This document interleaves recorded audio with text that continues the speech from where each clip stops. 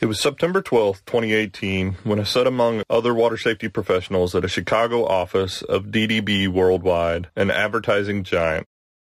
In the hours that followed, they marveled us with the latest in capturing an audience.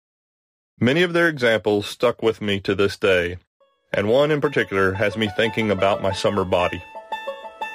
This is Between the Waves, an audio series to discuss the topics important to today's water safety professional. Here's your host from the great state of Texas, Cody Jones.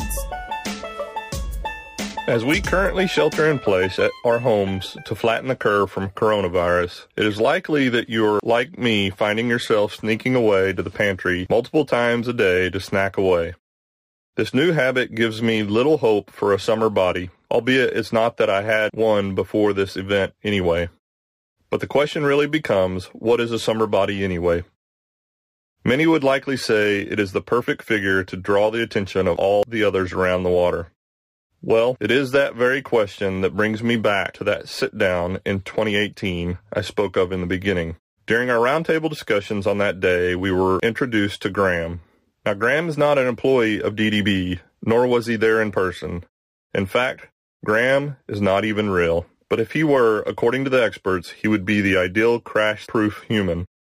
Graham is the creation of a trauma surgeon, a crash expert, and an artist in Australia who hope to provide the public with an understanding of the true trauma that occurs during a motor vehicle crash. But don't take my word for it. I will let the experts describe him to you. Despite the astonishing progress we've seen in car safety technology, driving is still, inarguably, a dangerous feat. So what would happen if, instead of evolving our cars to be safer, we evolved ourselves?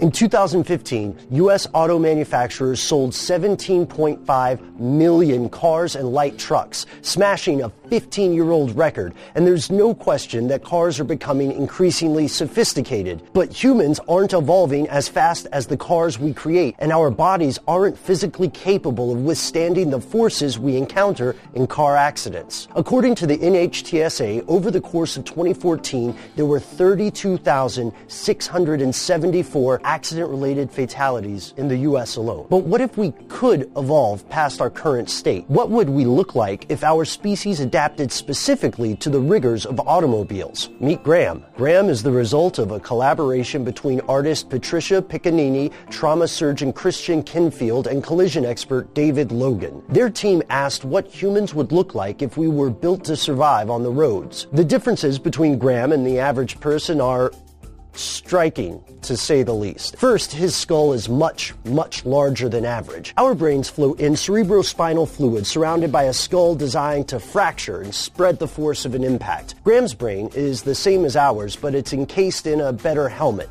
It's surrounded by more fluid, and his skull has, essentially, crumple zones, allowing him to survive a much stronger impact than you or I could. Second, Graham's face is super flat and covered with fatty tissue to protect his nose, his sinuses, and his ears from steering wheels, dashboards, and breaking glass. Third, the neck. Or rather, the lack thereof. Since the neck is one of the most vulnerable points of the body in a crash and incapable of preventing the head from jolting forward, Graham has none. He has no neck.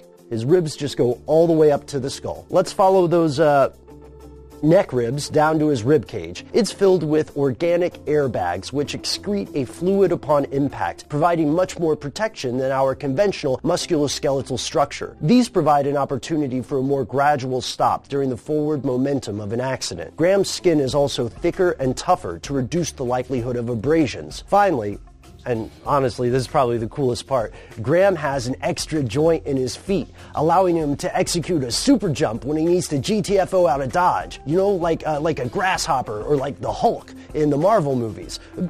Before I get too carried away with this, we should point out that Graham is not a living being, and there are, at this point, no plans to make him one. Instead, Patricia and her team intend Graham to be a catalyst for conversation. He's an educational tool meant to emphasize the importance of safety systems and to remind us how vulnerable we all actually are.